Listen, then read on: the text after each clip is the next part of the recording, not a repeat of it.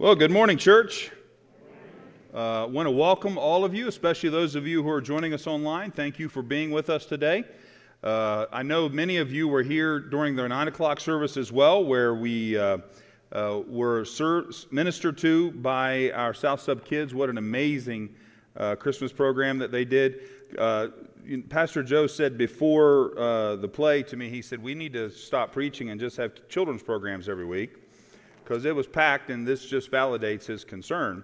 But I know many of you also watched online, so thank you for doing that, and thank you for being here as we continue in our series, What's in a Name? This was a busy place yesterday. I don't know if you were here yesterday, and well, I've misplaced my notes, so I'm going to have to do this from memory. This is dangerous. Not the sermon, I got that. So we had a brotherhood breakfast yesterday morning. Mike Corbell said, if you need to know the differences in how God has created us, come to the brotherhood breakfast, where we had burritos and paper plates with napkins on the floor to catch the coffee drips, and then the sisterhood tea, china and centerpieces and tablecloths. It was absolutely stunning. I didn't even want to go in there because I knew I'd mess something up. But and then, of course, South Sub Kids practice. Folks from our church were deployed out into various ministries. Operation Christmas Child over. I know where I have the notes. See, I'm almost a millennial here. Can you tell? And we had. Joe is going to so read me the riot act later. 692 shoeboxes, final count for Operation Christmas Child. From the southwest Denver area, 13,960 shoeboxes from our fellow churches, filling 2 2/3 semi-truck trailers. Wow, what an amazing thing. Yesterday during the Brotherhood Breakfast, we took up a love offering to provide blankets for the refugee ministry at South High School. $500 was raised for that. So God is at work. God is at work in this place. God is at work in this community. I know that you read news articles about how the church is dying and how the church is dead. Whatever. So God will always have a people. God is at work. God is doing great things. Glory to God. In the midst of all of the bad news, there is great news that is going on. So we continue in our series, What's in a Name? We're in the season of Advent, which is a time of preparation. The great contemporary theologian Dietrich Bonhoeffer was an opponent to Nazi Germany, was ultimately arrested and put to death in a concentration camp. Bonhoeffer said, the celebration of Advent is possible only to those who are troubled in soul, who know themselves to be poor and imperfect, and who look forward to something greater to come. Well, that pretty much sums up all of us. So I'm glad that you are here. You know, Advent is actually derived from the Latin word adventus, which means coming. It's the translation of the Greek word parousia, or parousia, which means, that is a word used to focus on the second coming of Christ, the great return of Christ, the great consummation. So it's kind of odd that we're talking about this. So just give me a second.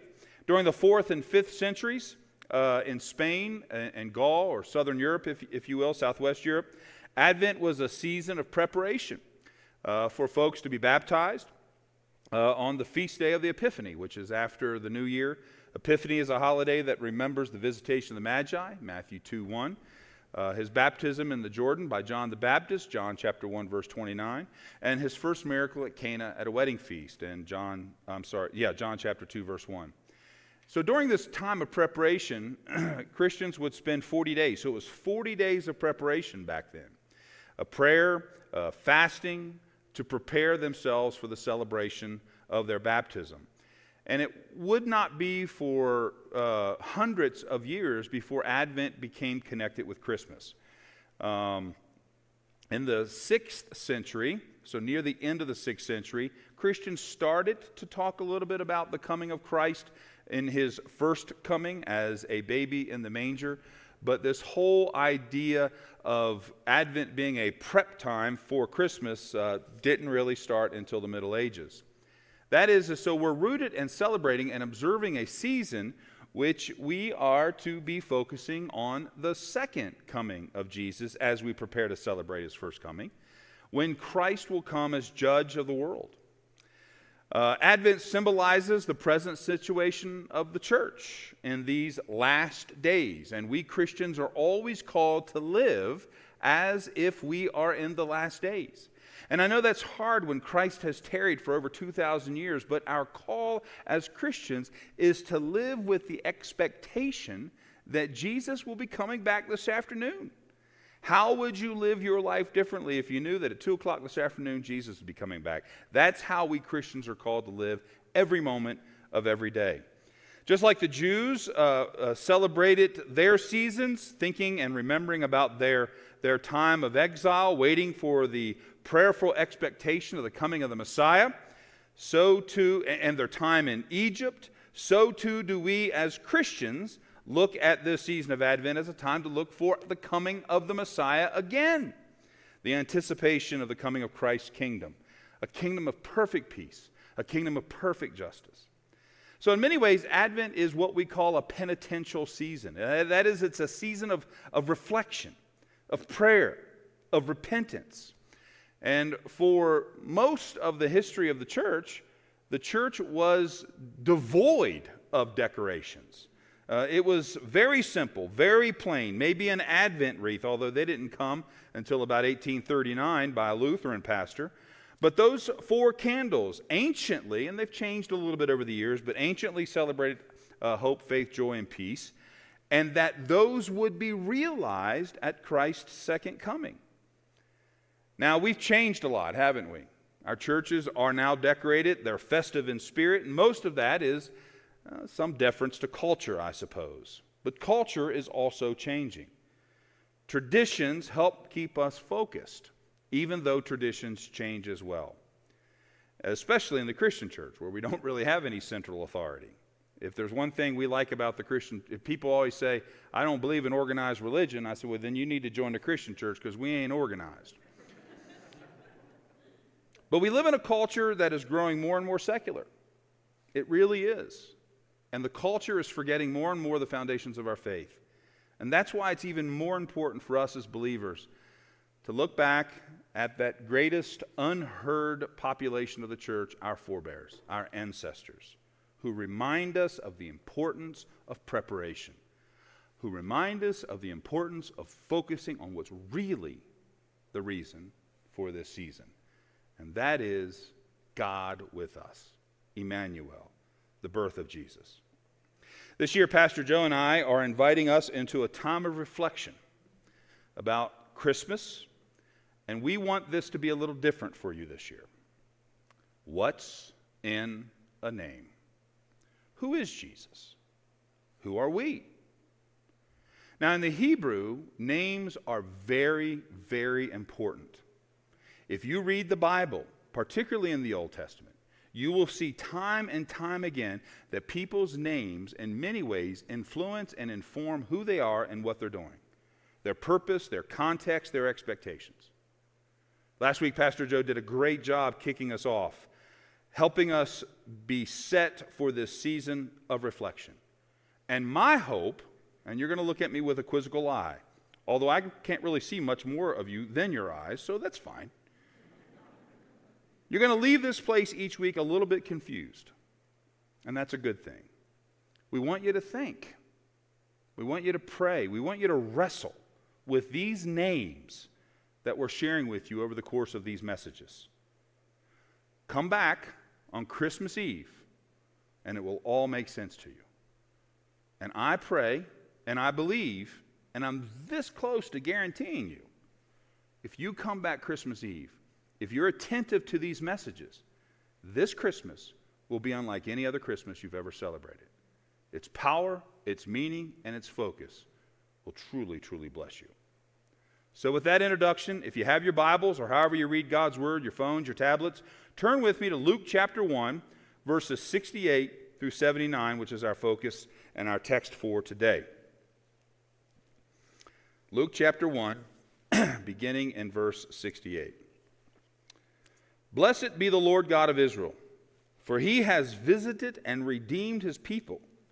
He has raised up a horn of salvation for us in the house of his servant David.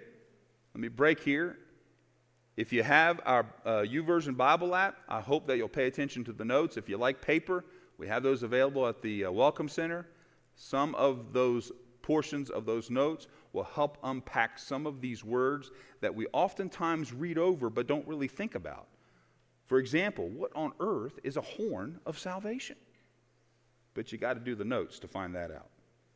Verse 70, as he spoke by the mouth of his holy prophets from of old, that we should be saved from our enemies and from the hand of all who hate us, to show the mercy promised to our fathers, and to remember his holy covenant, the oath that he swore to our father Abraham, to grant us that we, being delivered from the hand of our enemies, might serve him without fear, in holiness and righteousness. Pastor Joe talked about that word righteousness, that name righteousness, before him all of our days. And you, child, you will be called the prophet of the Most High, for you will go before the Lord to prepare his way. Who's he talking about there? We'll talk about that in a minute. To give knowledge of salvation to his people and the forgiveness of their sins, because of the tender mercy of our God, whereby the sunrise shall visit us from on high, to give light to those who sit in darkness and in the shadow of death, to guide our feet into the way of peace. Here ends the reading of God's holy and perfect word. May he add his blessings and his understanding to it. Amen. Well, the text that I just read to you has been given a name. What's in a name? It's called by the church, are you ready? Canticle 16. Y'all remember that, won't you? Well, most people really understand it as the Song of Zechariah. Or if you talk to any of your Episcopal friends or your Lutheran friends or even your Roman Catholic friends, they'll tell you that this passage is called the Benedictus. This text here in Luke has lots of names. Names that have been given to it by the church over the centuries. It is one of those passages, really one of 4 passages in Luke, particularly the first couple chapters of Luke, that has been extremely significant in how not only the church understands the coming of Christ, but how the church celebrates the coming of Christ. Now, this passage is really in a larger context. So, as one of my favorite phrases, I really need to give you a little bit of background. Now, Mary, who gives birth to Jesus, is related to a woman named Elizabeth. Now, Elizabeth, and it's going to get sort of like a soap opera, so just hang with me. And if you have to make notes, you can do that, or you can look at the study notes. Elizabeth is married to a Jewish priest named Zechariah. Now, priests can only marry women from the tribe of Levi. So, we know that Elizabeth is also a member of the tribe of Levi. Now, Zechariah and Elizabeth have not been able to have children all of their life. They're quite old now. But as a part of what God is doing here, fulfilling of the prophecies, this is important. Because Elizabeth, like Sarah, way back in the Old Testament, Abraham's wife, is pregnant in her old age. In chapter 1 in Luke, when a pregnant Mary comes to visit her relative Elizabeth, who's also pregnant, Elizabeth's child in her womb begins to leap as Mary walks in. And Elizabeth, in chapter 1, verse 42, says to Mary, "Blessed art you among women, and blessed is the fruit of thy womb." And why? Does that sound familiar, by the way? And that's from the Bible. "And why is this granted to me, that the mother of my Lord should come to me?" You hear that, church? "That the mother of my Lord," Elizabeth says to Mary. Verse 44, "For behold, when the sound of your greeting, Mary, came to my ears, the baby in my womb leaped for joy. The very first person to leap for joy at the coming of the Messiah was a baby in the womb. Now, beginning in chapter 1, verse 57, Luke, the writer, the physician, begins to tell us about Elizabeth's baby and his birth. Way back in verse 18, when the angel came to Zechariah to tell them that his wife was going to give birth to a son who would prepare the way for Jesus, Zechariah didn't believe him, just like Abraham didn't believe. And Sarah didn't believe. And the angel says to Zechariah that since he doesn't believe what God is speaking to him through the angel, Zechariah will be unable to talk until the birth of his child. So all of this has happened, and for 9 months there's been peace in Zechariah and Elizabeth's household. And now the baby has been born. Elizabeth's baby is born. And in the Hebrew tradition, they take this baby to the temple, and Zechariah holds him in his arms, like any good Hebrew father would do, and prepares to bless him and to name him. But he can't speak. And as soon as he takes that child into his arms, his lips are loosed, and he gives that baby a name. His name will be John. The same name that the angel told him to call the child back in chapter 1, verse 13. John. What's in a name? Well, John means Yahweh or Jehovah. Yahweh, the actual name of God, I am. Yahweh is gracious. Incidentally, Ian, my youngest son's name, is the Scot-Irish version of the name John.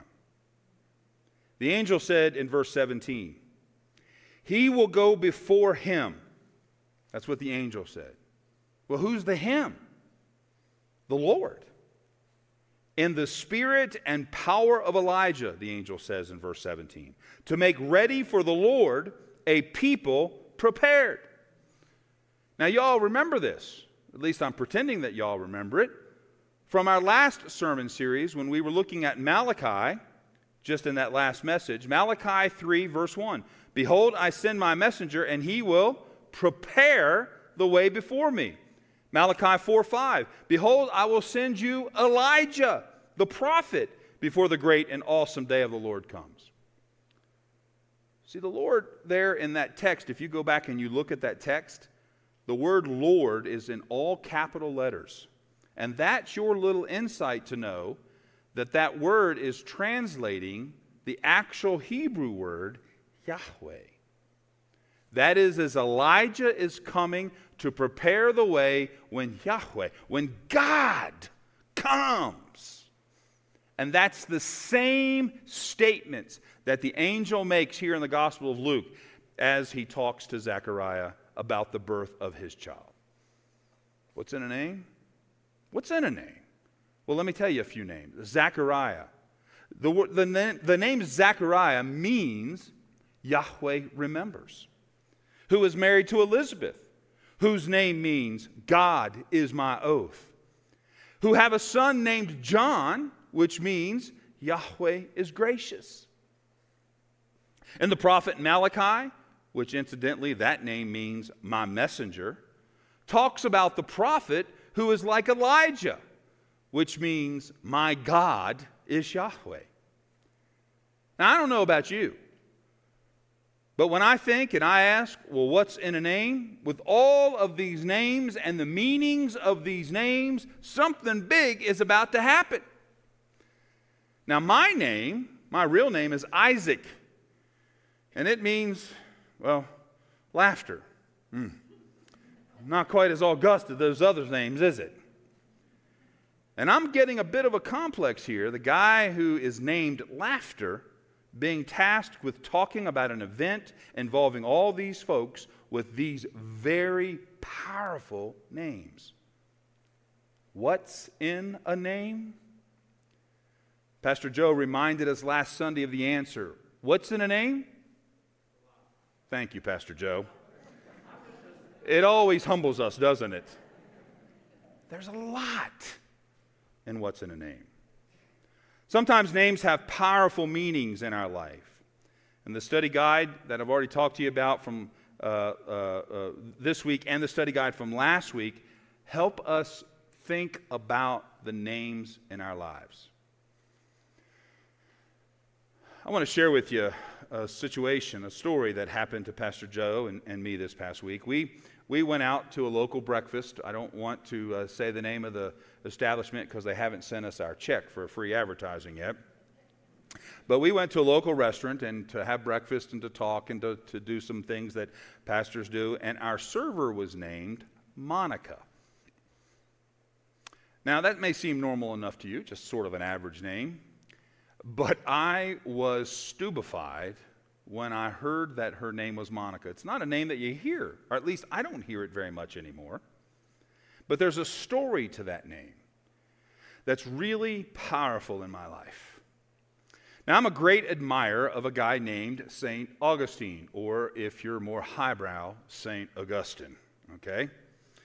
St. Augustine, St. Augustine, I'm going to say Augustine from now on, so those of you who say it should be pronounced Augustine will know that I know that. I'm just choosing not to do it. St. Augustine was a great theologian of the church. You probably have heard passages from two of his most famous books that you might not even recognize as being such august writings.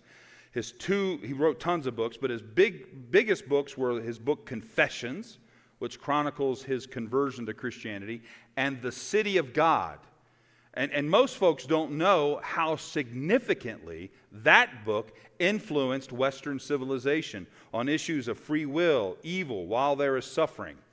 If you're taking a college course on any of those great philosophical questions and your professor is not talking about Augustine and the City of God, drop the course.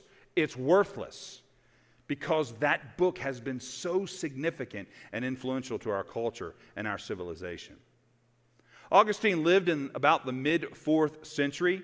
This is about the time that Christianity has just been made legal in the empire. Augustine himself was North African, and he was a party animal. Most folks don't expect that phrase coming up after I've shared all the great things about Augustine. I mean, he spent his youth drinking, visiting brothels, and otherwise living a life that would make the worldliest of you blush. And like all of us, Augustine had a mom. And guess what his mom's name was? Monica. Now, it gets better. Monica, like any good mother should, followed her son to every bar, to every brothel. Imagine how embarrassing that was. And while Augustine was inside the bars and the brothels, well, indulging his flesh, shall we say, Monica would kneel on her knees outside and pray. How would you like to have your mom go to every bad place you went and stand outside and pray? Augustine got so tired of this that he left North Africa and went to Italy. As a matter of fact, her incessant following him and her incessant praying forced him, so he says, to reject Christianity even more forcefully than he had already done. So he leaves North Africa, goes all the way to Rome into Italy, parties it up in Milan, and guess who follows him? Monica. In Milan, Augustine meets a famous preacher named Ambrose, which incidentally means immortal, where under the preaching of Ambrose, he finally repented and became a follower of Jesus Christ.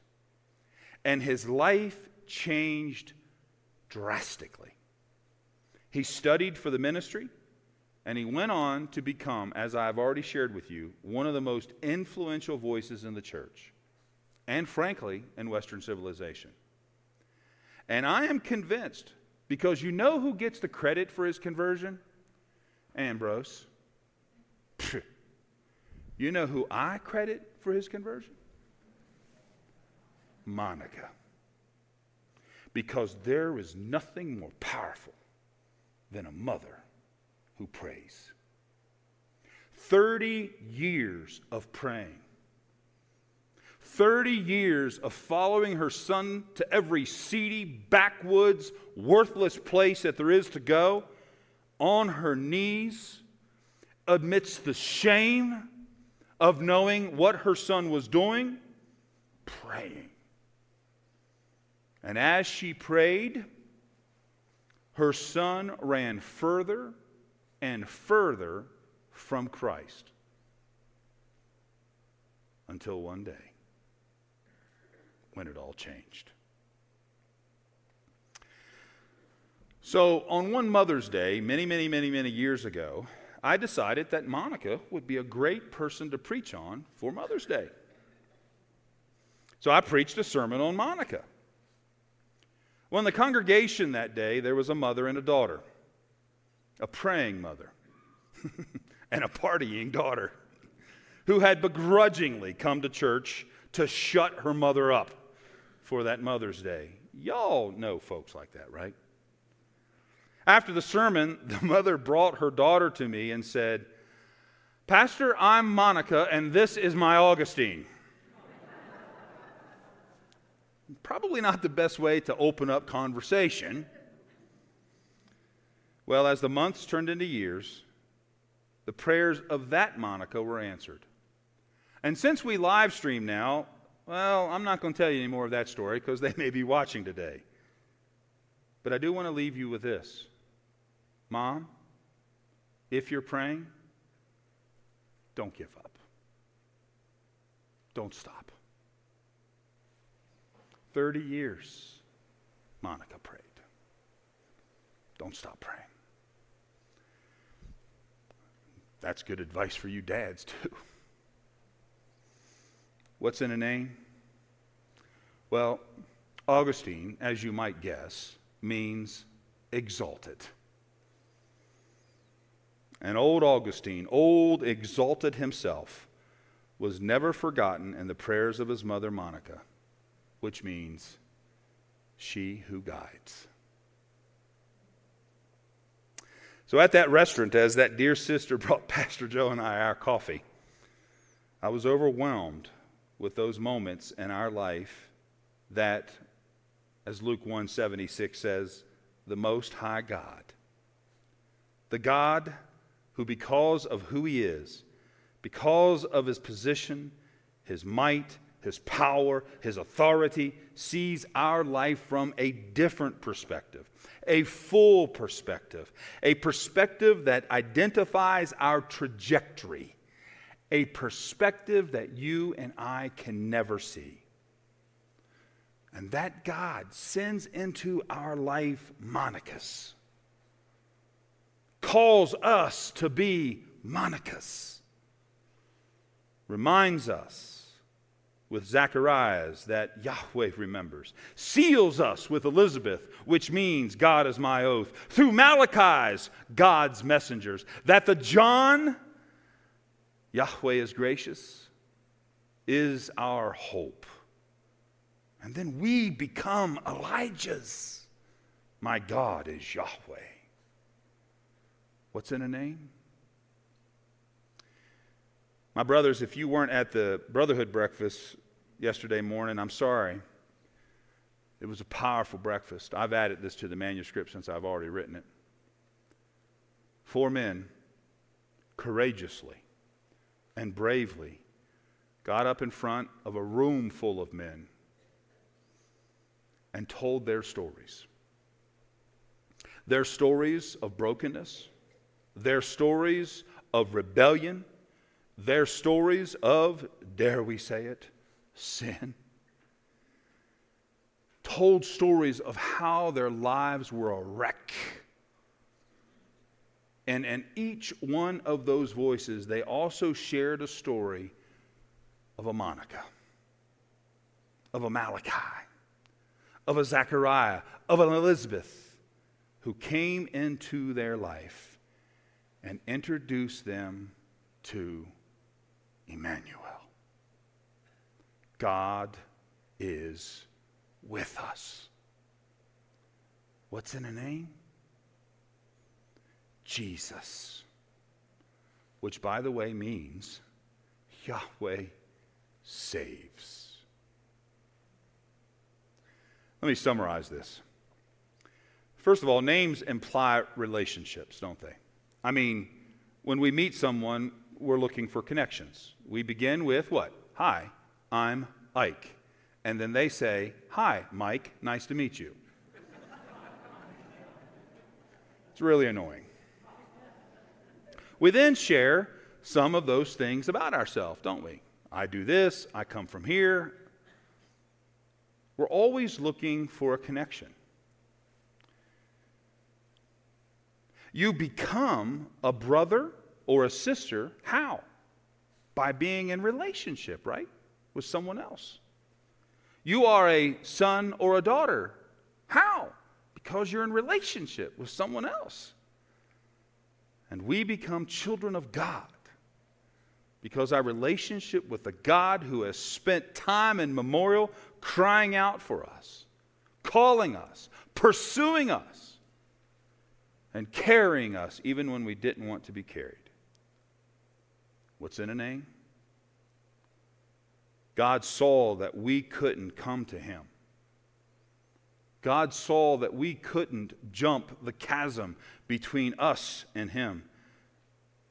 And so, unlike what any other false god has done throughout the history of human stories and myth, our God, the true God, the one true creator of the universe, comes to us.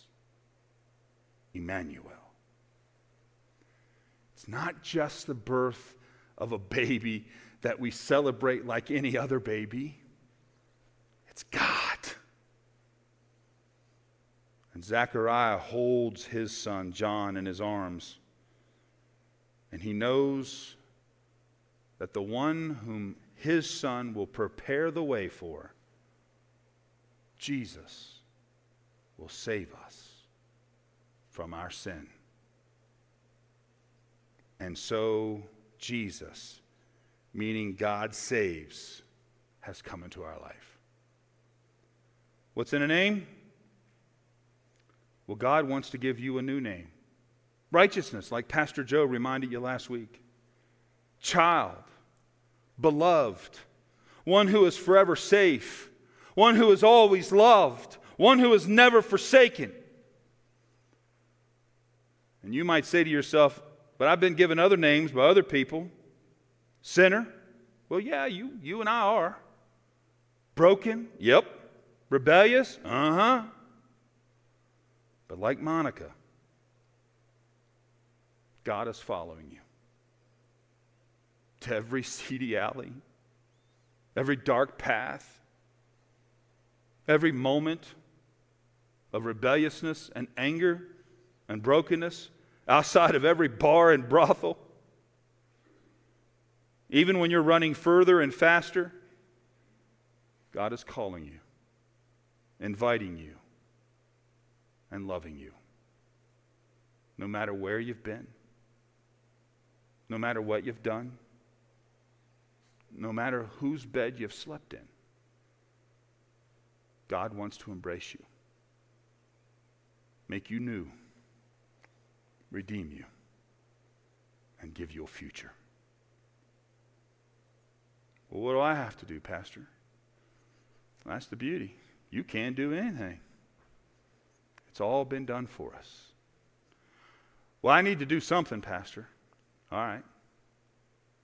Here's what you do. Surrender.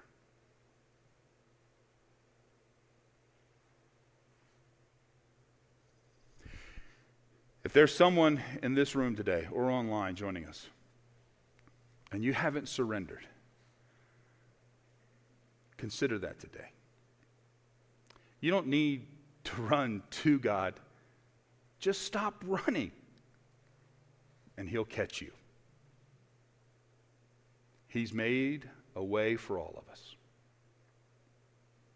And the Holy Spirit may whisper to your hearts, do you believe that Jesus is the Christ, the Son of the living God, your Lord and your Savior? And through that faith, salvation will manifest itself in your life.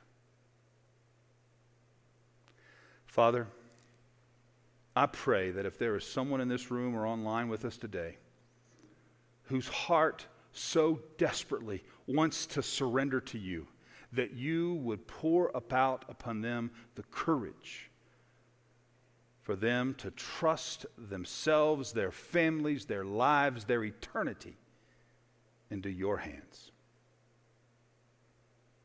In Jesus' name, amen. If you've made that decision this morning and you're online, there's a button you can click on. Let us know so that we can join with you as God takes control and brings joy to your life.